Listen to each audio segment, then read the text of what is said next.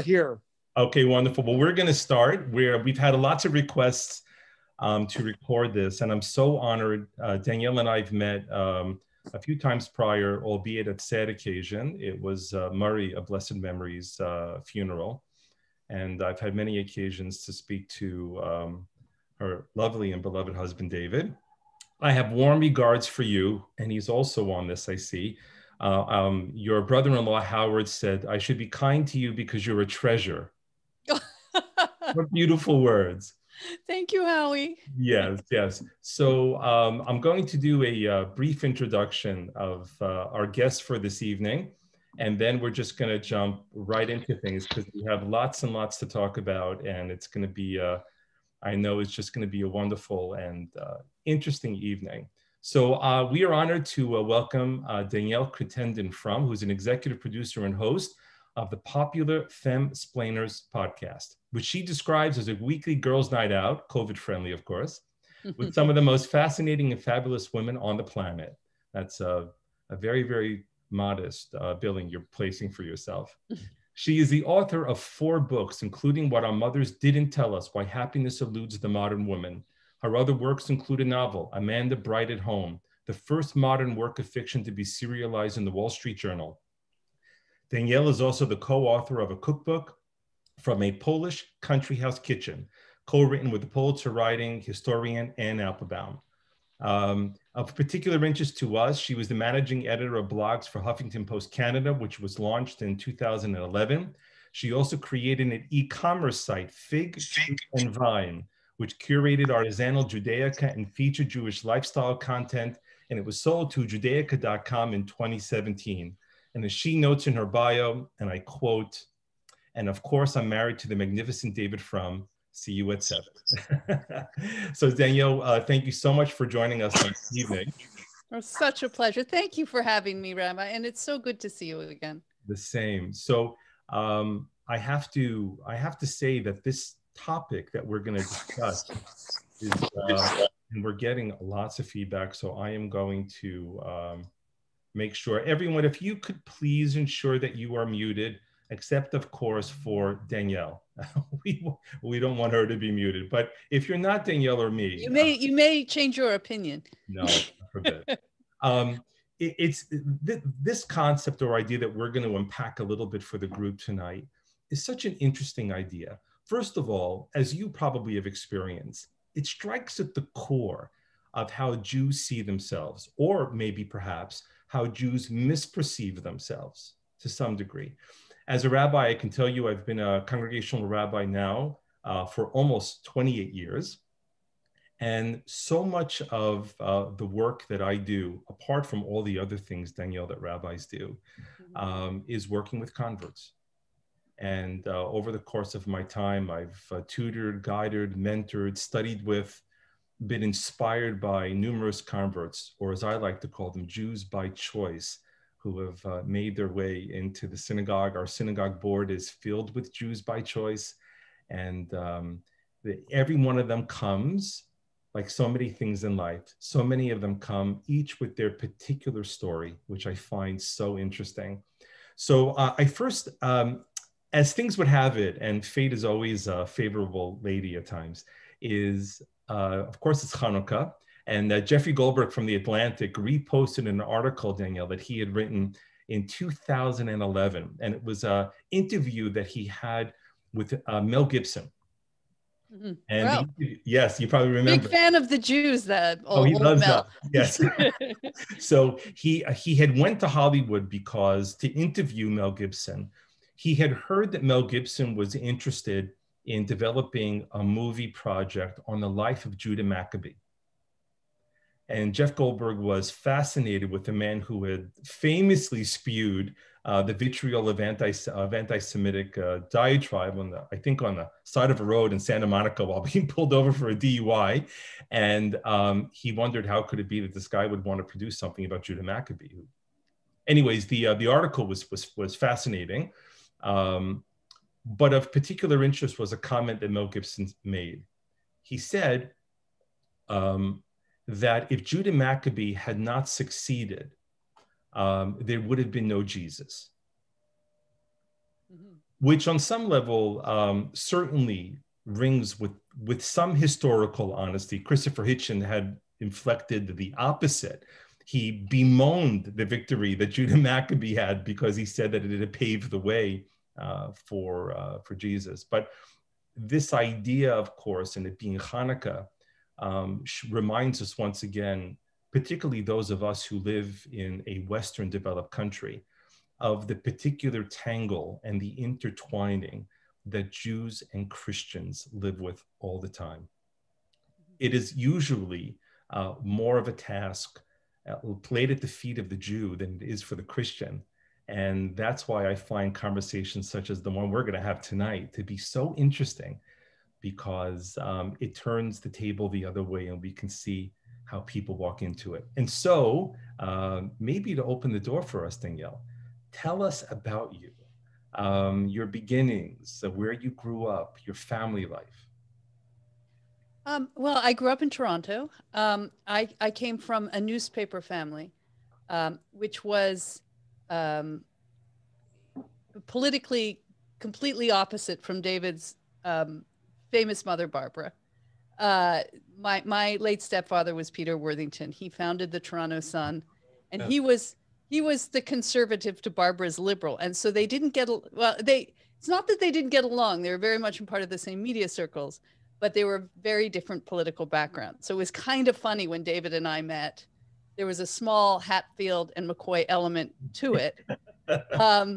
But it all went fine. And I just became absolutely huge admirer, of course, of Barbara, and was lucky to know her for 5 years before she died. And I learned a great deal about Judaism from her, because as you can imagine, like any potential Jewish mother-in-law, she was alarmed at the fact that not only was this conservative coming into the family, and David at that point was very conservative, and that was a sort of talking point amongst Toronto media, that here is, wonderful liberal Barbara Frum. How did she raise this Alex B. Keating if anyone knows that reference? Yeah. And here was I marrying him and just egging this whole side of him on. So it was, I totally get why she was not as thrilled as she might have been, but there was also the fact that I wasn't Jewish. And when you're young, and certainly growing up as a non-Jew, I grew up as a believing Anglican, that you think, well, maybe especially as an Anglican, you go, what's the big deal, and of course it's a big deal. And I learned from her. I did not convert upon my marriage, and I've always been very, very grateful to David that he didn't make it a condition. It certainly could have made things a lot easier, I think, at the time. Just to get married, we couldn't have a Jewish wedding. We did find the only Jewish traffic court judge, or one of the few traffic court judges who was Jewish, to marry us. Yes. In his parents' backyard. But he didn't make it a condition because I think he didn't want it to be forced. That he was taking me, for better or worse, as they say. And if I was going to come to Judaism, that it should not be, with a gun pointed to the head. Yes. So, but I was very interested in it, and I know it was important to him. And I wasn't non-religious. I did grow up. I was confirmed in the church. I believed in God. I believed in Jesus Christ. But I never had a kind of intellectual relationship with my religion. I just kind of took it for granted, as I guess one does when you're born into something. I want to just pause you for a moment. 2 items which are really interesting. Number one, personally, I find in my travels that the more successful converts are interestingly the ones who come from faith backgrounds. They inherently understand the language of religion. they understand the utility that religion can play in a person's life, as opposed to a convert who may approach me, a potential convert may say, oh, well, we came from a family, they didn't observe anything. Right. And Well, if you're an atheist, you're just changing labels, really. yes, yes. Um, but no, I felt, interestingly, I felt from a Christian perspective, all of my religion was based on faith, but in the Christian version that Jesus was going to rescue you. You know, when you had a problem, you prayed to Jesus. You had a very personal relationship with your Lord, and through the figure of Jesus. But there wasn't a lot of what always bothered me, and this was true before I met David, is I never liked the sort of deathbed conversion that, in Catholicism, that you could live a pretty much an unethical life. Mm. You could do a lot of bad stuff. And yet if you professed faith at the end, you were somehow, going to go at least to purgatory, if not to heaven. And that, I guess I was more intellectual than I thought. And that always really bothered me. I mean, I like the easy forgiveness that Jesus was willing to offer me whenever I messed up. But I just theologically, it bothered me. And so even though, of course, I knew Jews, I'd never dated a Jewish man. And then, of course, how did you guys meet? In his mother's backyard. Is that where you met? Yes. And what was the circumstance that you guys met? Well, see, Howie's on. So my brother-in-law is on this, and if Linda's on as well. David apparently had said to his sister, he was graduating from law school in Cambridge. He was coming home, and he complained to his sister that she never set him up with any of her friends, or she'd never come up with, a plausible match. And I'd met Linda. I didn't know Linda that well, but I'd met her at a party for a magazine that we both mutually contributed to, because Linda was also a little bit of an Alex B. Keaton of the time. And the children were all in the same sort of political circles that were slightly different from the parents. Anyway, she invited me to a welcome home David party that his mother and father threw in their backyard. Wow.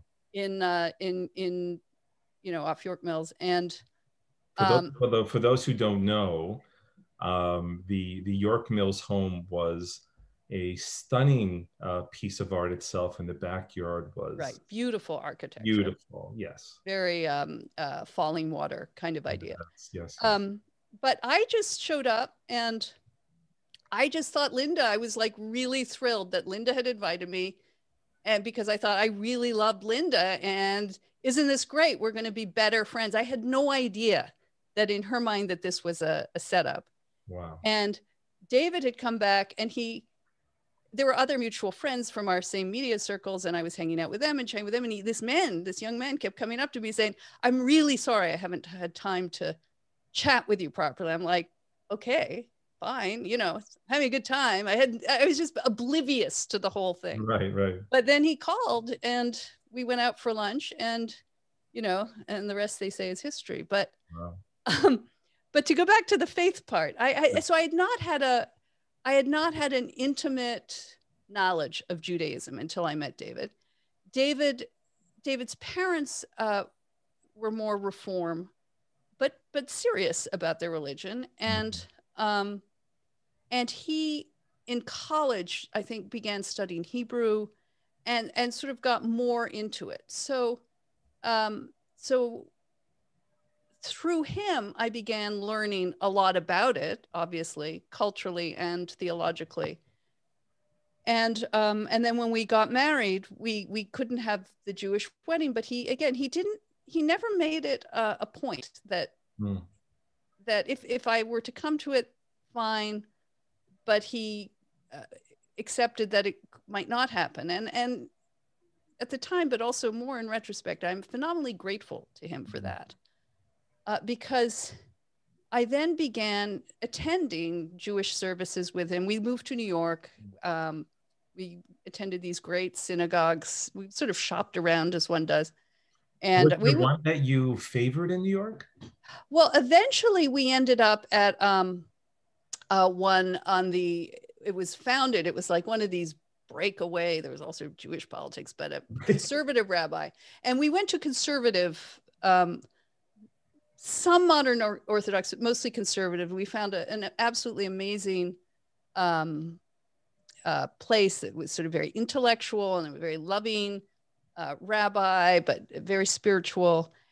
And I just really began to love that experience of going to services. And they weren't easy. They weren't these, drive-through Anglican, have the wine, you're gone, all's good. Yeah. Like we were sitting in our chairs for like 3 hours sometimes. And no, these are high barrier moments. People don't appreciate. And it was intense, and it was as intensely intellectual as it was spiritual. Mm-hmm. And I really appreciated that. I love the fact that you just didn't take things for granted. I love the fact that you questioned and you challenged your faith. And of course, I became more aware of the history. And so even then, it wasn't until I was pregnant with our first child, our daughter, that I realized suddenly that really hits home. Like, it's all fine to be two people who live together and love each other, being kind of Jewish in my case. But when you are starting a family, as you know, and about to raise a child, well, what is that child going to be? What is this household going to be? And that's when I was pregnant. That's when I began seriously studying and then converting. And I ended up converting right after Miranda was born. She's a convert. She got the mikveh treatment when she was 3 months old. She did not appreciate that. And then we had a Jewish wedding in our New York apartment with our beloved rabbi. And it was really wonderful. And I have to say, it was in some ways more meaningful wedding than my first one, because we had a family. But the night before, David's mother, we had dinner with her in New York, and she was one who I remember she kept impressing upon me not the importance of what I was doing, but also the warning of, don't go into this lightly. But Danielle, I don't know if you know this, but a lot of people don't like Jewish people, and there are risks that you're taking. And at the time, it seemed absolutely absurd to me that this was some act of courage or, Yes. And when our children first went to nursery school, they even then, this would have been in the early 90s, there were these tire barricades and things around the Washington, D.C. nursery school where we'd moved by that point. And I still didn't understand. And just to be clear, that nursery school, the program was in a synagogue. Yes, it was in one of the main synagogues. Yes. of DC, the Adas Israel. Adas Israel, okay. And so I didn't. It seemed like, yes, of course, there's been this terrible history, and yes, of course, there's anti-Semitism. Of course, there are always threats, but it's really been in the past 10 years, and more recently, that I've really come to appreciate and experience a lot of the continuing struggle and threats that Jews have dealt with through all time. And have you ever experienced anti-Semitism personally? No. What was funny is I experienced it overhearing someone. This is I was at a local farmer's market. This is maybe 5 years ago, I don't know. And I was loading my car, and I was right in front of a Greek restaurant in downtown DC. And there was I think it was the Greek owner of this restaurant sitting out with another person. And I heard him say, the Jews, they're just like rats. They're everywhere. And the Jews of Europe, they just get in and and I couldn't believe my ears. Yes. And I turned to him and I said, excuse me, but do you realize you never know who's around and can hear what you're saying? And I just want you to know that I am Jewish and I take real offense to what you're saying. Wow. What did he say? Oh, he's like, oh, I wouldn't mean it that way. And then he said to me, you don't look Jewish. And I said, oh, what does that mean? You have some stereotype of how we're supposed to look? I mean, the anti-Semitism Right. based on a stereotype. No, I gave him a hard time. But no, but I mean, that was sort of when you hear it outright. I mean, I haven't personally experienced it in a direct, that was an indirect way. But I think a lot of, and given that I write under my maiden name, I'm not sort of a ready target on Twitter, but I know David gets it. And I've seen really quite horrible things, especially on Twitter, that people will say about him. And he's so able to shrug it off that it never bothers me, but it bothers me. It's there. You see it. It's ugly. Yeah, no question. When you, your first blush, like when you started dating David, and what did you think of Jews before you entered into David's family? Well, I had, Toronto was the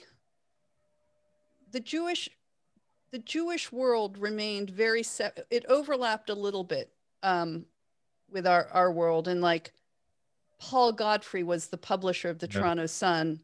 And I worked at the Toronto Sun. My father was at the Toronto. I grew up in the Toronto Sun. So, but it always seemed a very separate world to me. There wasn't a lot of intermixing for whatever reason. I never felt myself any feeling one way or the other. It was mostly just mysterious. And I don't want to say foreign to me, but it was not a world that I was knowledgeable about. Right. Just like, he's Jewish, he's not Jewish, but it didn't mean anything to me. Right. There was no, and now looking back all of these years, the meeting with David, the love, the engagement, the marriage, the wedding, the conversion studies, most people on this line probably don't realize, but you in fact gave a nod to it, that unlike the other major confessional faiths, Judaism has a very different approach to becoming a Jew by choice, by conversion. It actually dates back, there was no formal idea of conversion in Judaism until the rebuilding of the Second Temple, when the Jews came back from Babylon. And many of the returnees from Babylon came with non-Jewish spouses. And they approached Ezra the scribe, who was one of the leaders of the exile community, and they said, well, what do we do? And interestingly, Ezra's response to that, it's in the book of Nehemiah, Ezra's response to that was, and Jews have done this ever since, is to teach them what it means to be Jewish. In other words, it wasn't simply a litmus test, a metric exam of what you're prepared to believe. Mm-hmm. But on some level, it required an understanding of what that identity would call you to. And so looking back now all of these years, are there things that you look back and surprise you about Jews and Judaism and what you are now as opposed to maybe what you were before? I think it's not so much a surprise. To me, it's been a great opening of a community that as I said, I was just generally unaware of. And the things that appealed to me, it wasn't just the ethical responsibility you had to take for your own life and actions, which really appealed to me. It was, as our life would unfold together, it was this focus on family. And then, of course, on community. And I've been very close to my priest growing up, the one who, saw me through my communion. And, but our church community, it always felt very transient, even though I grew up in that church and played in that church, that, it was a lot of, you see people at Christmas, you turn, you shake the person's hand next to you. You put, which now seems absurd to me, a plate goes around and you put like a $20 bill on it, which is like, this seems like a very poor and ineffective way of fundraising. Yeah. But that sense of the community being there for you, we have really experienced it. I experienced it as a convert when we lived in New York before we had children, and then after we had children, moved to DC. We've had a great rabbi here who is very enthusiastic about converts and always went the extra mile to embrace. And he's a real embracing guy. So when we've also seen through, the past few years, the antagonism that some in the ultra Orthodox community have towards converts. Yes. And that's he was like an offsetter of that. Good. And my first rabbi who converted me, he had made sure that a very respected Orthodox rabbi was part of my conversion. Again, I was naive to all of this, so that when they... Who was the rabbi? I knew you were going to ask me that, and I knew I was gonna blank, but I will tell you in a minute when you don't ask me, and it will pop back in. I'll ask you something else. But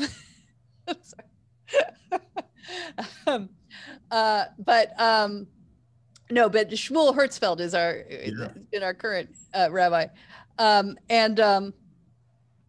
but our first rabbi had made sure that my papers were signed by a very reputable Orthodox rabbi, and I'm like, why the bureaucracy? Why do we care? You sign it. That's good enough for me. And he's like, no, if you ever want to move to Israel, you're going to want this guy's signature. And I didn't fully understand what he was saying, but of course it now makes complete sense. And sadly, because I think, people are willing to move to Israel, become Jews, you don't want to be met by a committee that says, look who thinks she's Jewish, The irony of it is that the Jews who need as many people as possible, we tend to have the heaviest door that people have to push their way to get in.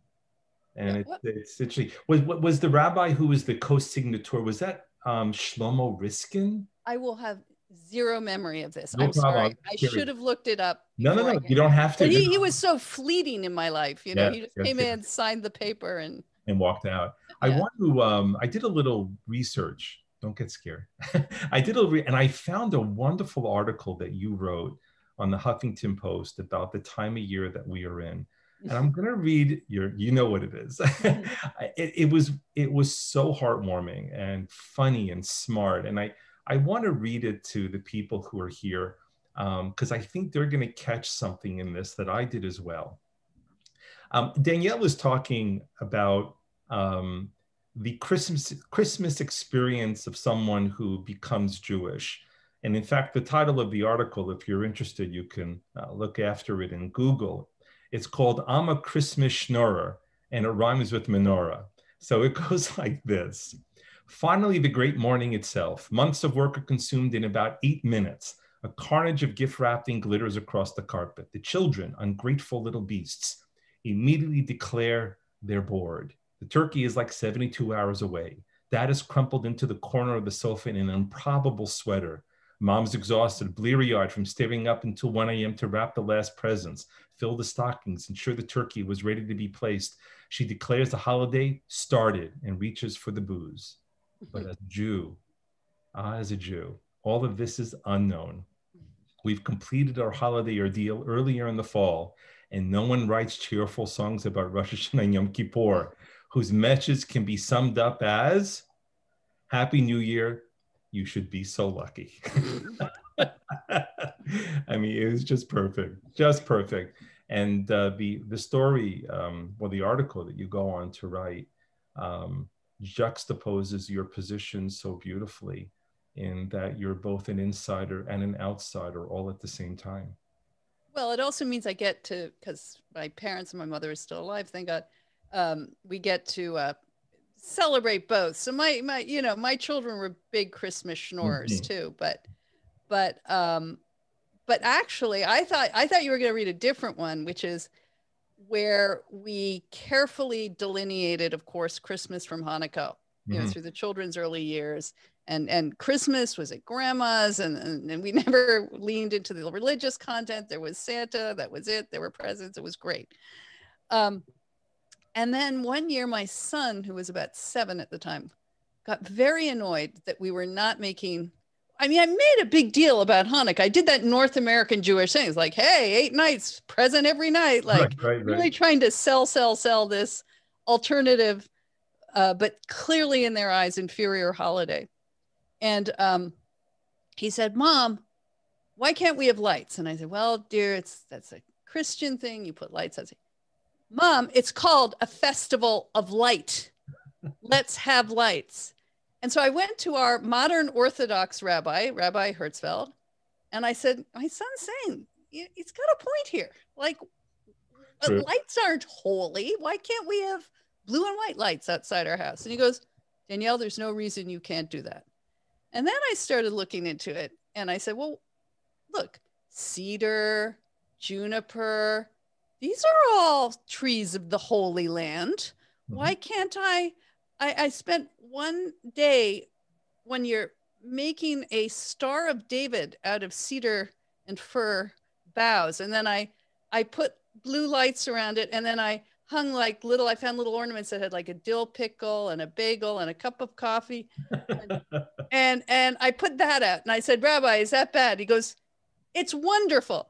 And then my rabbi now has the most garishly lit house in all of his neighborhood, and he gets the giant dreidel, the inflatable dreidel out, and the menorah, and he puts lights everywhere. And I feel proud. Like, what's wrong with us embracing this? We're North Americans. It's part of there is nothing so religious, and I think maybe that's what you're talking about, the zeal of the convert. Yes, it's to say, look, we don't have to be miserable. We don't have to sit in the dark. We can make this, we can participate in the culture of the country that we live in, and apply it to our own. Yes. And now every year we do that. I ended up making a permanent Star of David out of birch logs that I wrap in blue lights, and I plop it on our front, porch so people can see it. And I get a lot of positive feedback. Like, Jews driving up the street stop their car, pull over, and go, that is a Star of David. So it's I think it's a wonderful tradition, and it makes you feel both less left out, but it's also, you're also embracing your own traditions. So 100%. One of the gifts that Jews by choice converts bring is it's an echo of Tennyson's words of seeing things with new eyes, and that the ability to see things not through the prism of, decades, centuries of European experience transplanted to America, but something fresh and new, which interestingly, I think, is something that Israel has brought to the Jewish experience. Very different eyes in terms of Judaism and the Jewish world and how we perceive ourselves. I pointed out a few weeks ago, when you look at the Passover Haggadahs from the 19th century, the 18th century, when it talks about the 4 children and it comes to the evil one, many, many times, particularly in Europe, the evil child was the image of a soldier. And today, because of Israel, we would never do that. Right. Well, Israel too, I've spent a lot of time there, especially when I did this website that you mentioned.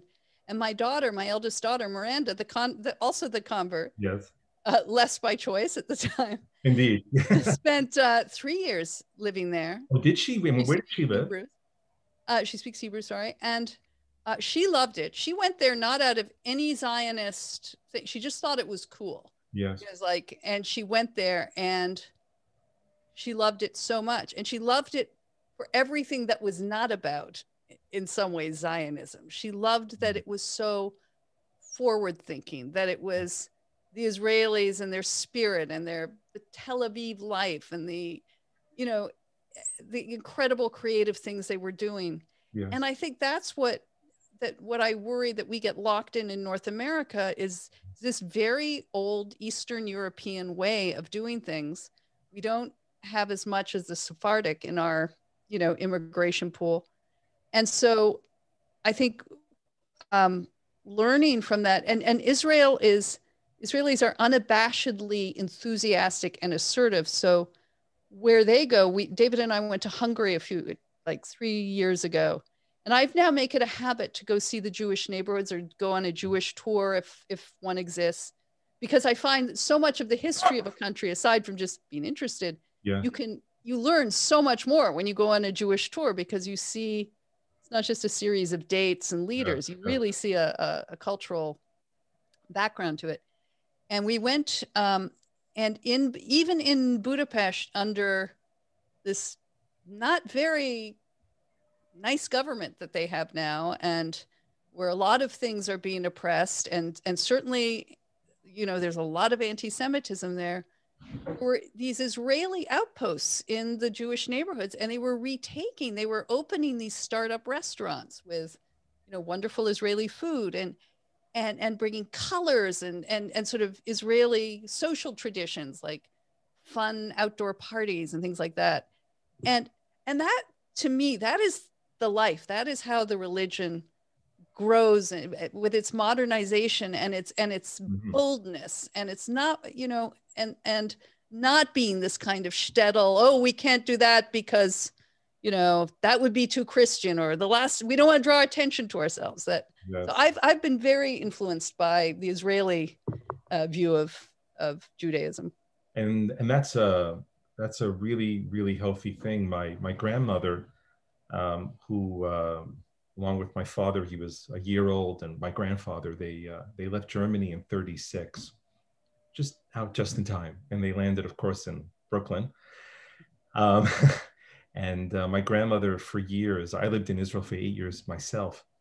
I went to university, I was in the army, I was ordained in Israel. And my grandmother always said to me, she used to say, Aaron, you're not a Jew, you're an Israeli. And because she always walked around, and understandably so, she walked around with a fear about not trusting the world, that somehow her condition would be subject to the winds of the world. And one of the things I think that Israel has contributed to a healthier mental well-being for Jews is a sense that we're not victims. We can be assertive, and also that we're different. It's like, I think I lost count, but I think in Israel there's something like more than 200 nationalities of Jews who have congregated. Yes. So there's like Nigerian Jews and Iraqi Jews and French Jews, and then they put all their cuisine together in these crazy fusions that are amazing. But that sense that you're a Jew, I'm a Jew, we look completely different, but we share something. Yes. And that is strength. To me, that is strength. Have you experienced, my wife and I 2 years ago were on the Spanish Steps in Rome. And when I travel, generally, I always make a point to wear my kippah when I travel around, unless it's like really dangerous, right? So like the Paris subway or something. Exactly. But otherwise, I'll put a baseball cap on. But then she says to me, Aaron, the only people who wear baseball caps over 30 years old are adult Jewish men who don't want to be seen wearing their kippah. Okay. Yeah. My wife is on this call. So, Lovey, yes, sweetheart, I gave you credit for that. There you are, very subtly, in your American sneakers, your North American sneakers, your beard, and the baseball cap. Exactly. So anyway, there's this North American couple, obviously in New York, because I know that accent. And they have this map they're opening up. And he looks over, I can see he's looking at me. And he goes, do you know where the Central Synagogue of Rome is? And I said, oh, I've just been bageled out. So I go over and I tell him where it is, because we had just been there. In my conversations with David, he's so open and honest about the wonderful, wonderful marriage that the two of you enjoy. And I want to open our conversation to just a few questions from the public, but I have two last questions to ask you. One, do you think your marriage, plural, would have been as good as it is had you not chosen to become Jewish? You mean if we'd gotten married, yes, the same people, but I did not convert? Yes. Well, No, but I have to think why that is. Because I think marriage succeeds regardless of religion, that you are both on the same page together, whatever that page is. And that's why I think it became important when we had children that you don't want to be in a continuous argument over the years of do we do this or do we do that? Now, if I had been a passionate Catholic, for example, that would be a big problem. And that would have been something that we would have had to work out. And you know, I think our affection for each other is such that we probably could have come to an accommodation. But I also think that I think we're just both all in, you know, whatever it is. And if we're not both all in on something, then we don't do it or we question it. But I think it's more a symbol of being, and I think also one of the reasons I was attracted to him was because of his faith, his faith in his faith, as it were. I mean, if I'm falling in love with David, I'm falling in love with his identity and what made that identity. And Judaism was a much stronger part of his identity than my religion was of my identity. Yes. So it's not that it was an easy thing for me to give up, in the sense I didn't think I was giving up anything. I was actually enhancing my own belief and my own religion.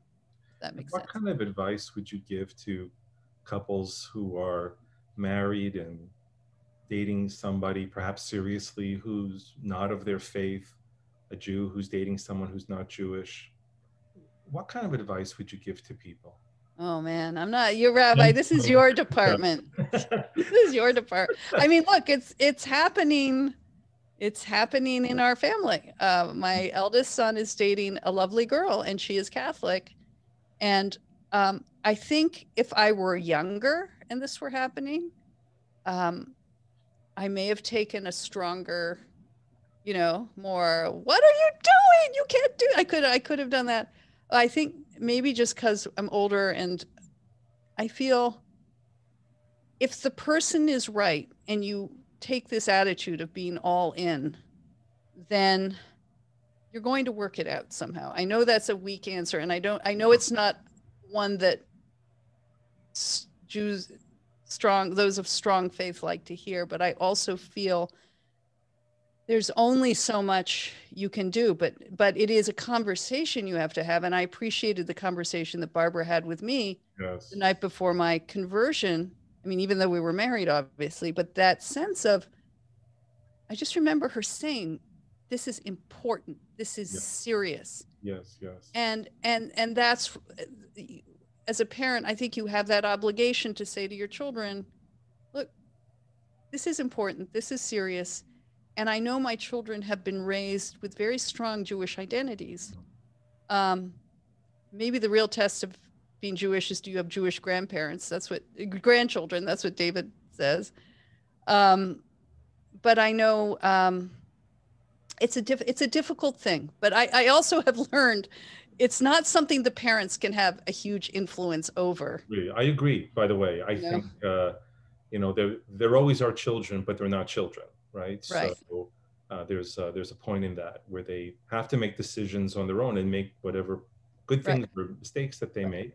It would certainly not help. I know this. If I were to go and say to his, you know, potential fiance, well, we love you, you're great, but you know, could you go convert, please? Like, I know that's not going to work, and that's not a productive way to approach it. You just, in the end, you have to hope that the values and everything that you hope you've conveyed to them will stick or have influence. And I mean, to that point, I also think that there's actually far more that our children get from what they see than from what they hear. Mm-hmm. And the decisions that you have made and David had made, and placing the things that you do front and center, what's important and what you've made important in your life, one has to believe that it resounds, you know, within the children at some point. So, well, as David actually said that point very strongly when he said, children are deaf, but they see everything. Oh, yes. No, 100%. Absolutely. Yeah. So we don't have a lot of time, but I wanted to open this up. And for those people who would like to ask Danielle, a question. The rules are as follows. First of all, it has to be a question. And this is a Jewish program, so who knows? And there is a function that's available on the Zoom where you can virtually raise your hand. So I'm going to ask you if you could do that if you want. Otherwise, Danielle and I will very happily continue talking. So would anyone like to ask a question? Going through here, lots of pages of people. I don't see any questions. I would like to ask a question. Oh, yes, please. Yes. How did your family feel about you marrying a Jewish person? My mother was, okay, I'll just be honest. She said, Jewish men make great husbands. I'd be more upset if you were Catholic. That's what my Anglican mother said. Now, my parents really love David. And again, I think being Anglican is less, it's not a very Orthodox religion. So they were just happy I was something, you know. But also David helped because they really loved him. There's a lot to love. Anyone else?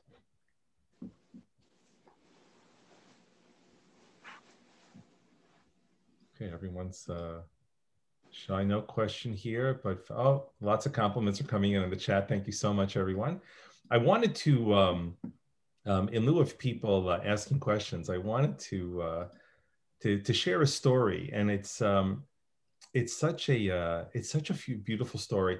It reaches all the way back to the founding of the State of Israel and David Ben-Gurion, and at the onset, close to the War of Independence, there was lots of skirmishes taking place between, well, the pre-Israelis and Arabs. And his son, Amos, had gotten wounded. And he was in hospital, and he fell in love with his nurse, who was a Scottish woman named Mary. And they fell madly in love with each other, and they were going to get married. And Ben-Gurion realized that it would be a calamity if the first prime minister of Israel, if his son ended up marrying someone who wasn't Jewish. So apart from what probably he was also thinking of all the political considerations. So he contacts this rabbi, also well-known rabbi from New Jersey. His name was Joachim Prinz, who also is featured in Philip Roth's book, The Plot Against America. And they get this telegram to Prinz asking him if he would show up at Kennedy Airport on a Friday morning and fly to London for the weekend at the bequest of David Ben-Gurion. Well, if a rabbi gets that request, you get on a plane. So he makes his way to London. And there, these operatives, agents, pick him up, bring him to a hotel. He walks into the room, and this young woman, Mary, is there. And he's told that they're going to get married, and she needs to convert, and he has the weekend. So he says, okay. He takes out his notepad, and they start studying Judaism. Friday, Shabbat day, Sunday, Monday morning, she goes to the mikvah. He gets on the plane, goes back to New Jersey. She goes to Israel. And many years later, Rabbi Prinz wrote in his autobiography, he said that David Ben-Gurion had told him decades later that the only real Jew in the entire Ben-Gurion family was Mary. He goes, the bunch of us are Israelis, but she's a real Jew. And Prinz later on wrote that of all the conversions he did, the one that spent a weekend in London was the most successful one he did in his life. That's so funny. Well, there is as a friend of ours who grew up as a Reform Jew, married a woman who converted, and he had like grown up in a household where they had Christmas trees and like Christmas trees, not Hanukkah bushes, Christmas trees. And he bemoaned later that he had married the Ayatollah of Judaism. that there can be a fierceness in the cover, and suddenly they were having to keep kosher, and you know, now his parents, the real joke is that this Jewish boy marries a girl who converts, and then his mother is trying to reach him on Shabbat, and he won't pick up. But then she calls again on Sunday, and she says, "What are you doing?" he says, Ma, you know, ever since the conversion, we observe Shabbat now. She goes, I told you not to marry. You should have married someone Jewish. I feel that like if our children were ever really to rebel, you talk about, oh, what if they marry a non-Jew? No, they become ultra Orthodox. So true. Mom, I can't eat in your house anymore. I'm sorry. Like that's a whole other conversation. That's a whole other. Really, it's a whole other conversation. But right. Danielle, I just want to thank you so much. This hour has clicked. I'm so honored to. No, really, and Convert spokesperson.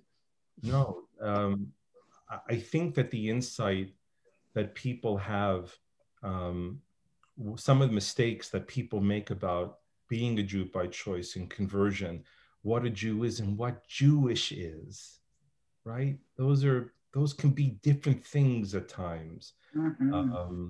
That Jews see themselves not just as faith, but more importantly, that there's a peoplehood about the Jewish people that you've so beautifully spoken about and to.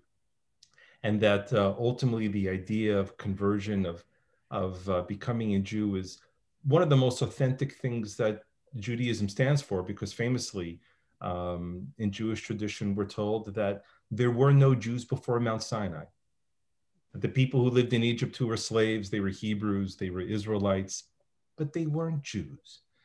Jews, so in some level, we're all converts. And that's what the ancient rabbis wanted the Jewish people to know. The sense of not just dedication, but rededicating ourselves to something afresh. And your voice, along with many other Jews by choice, do that to me daily, reminding me about what's important about us. So, well, thank you. It's such an honor and truly a pleasure. And I do appreciate your thoughts because, as you know, as a convert, you often feel like an imposter. So you don't want to be telling anybody, about their religion. A moment, and I know I was meant to close up, but I can't stop talking. Was there a moment where you felt and you said to yourself, yeah, I'm really Jewish now? There wasn't like that moment I ate smoked fish and went, yes. That's you had herring and you said, oh, this actually tastes good. Yeah, no, never been a fan of herring. Me too. I think, I think it's been through, maybe it has been more in the landmark celebrations where you're in the synagogue and you're watching your child be bar bat mitzvahed. Yes. And you feel, it's more a feeling of being part of the community. It's not, and this is the great thing about becoming a Jew, is it stops being about you. It becomes about a greater self, a greater community, your connection to that community and to your family. And that to me is what being a Jew is about. And in a way, to me, it's very liberating not to have to be always thinking about my personal relationship to God. I mean, obviously that goes through your head, but that in a way, very, very selfish and singular viewpoint I had before becoming a Jew, and then being embraced and becoming a part of a community bigger than myself. And to me, that is what it means to be Jewish. Beautiful. Thank you so much. Well, thank you. Thank you so much. Pleasure meeting you all. No, thank you. Everyone have a wonderful evening. And I want to thank Danielle Crittenden-Frum for the hour of her time. She's really given us much to think about on this as we're approaching the final night of Hanukkah. So Danielle, I hope— Happy Hanukkah. Yes. I hope we're able to meet in person without masks soon. Yes. And give my love to David and your family. I will. What a wonderful, fabulous woman. Oh, that's so sweet. Everyone, thank you so much and have a great evening. Thank you. My pleasure. Bye-bye, everyone. Bye-bye. Bye. A wonderful evening.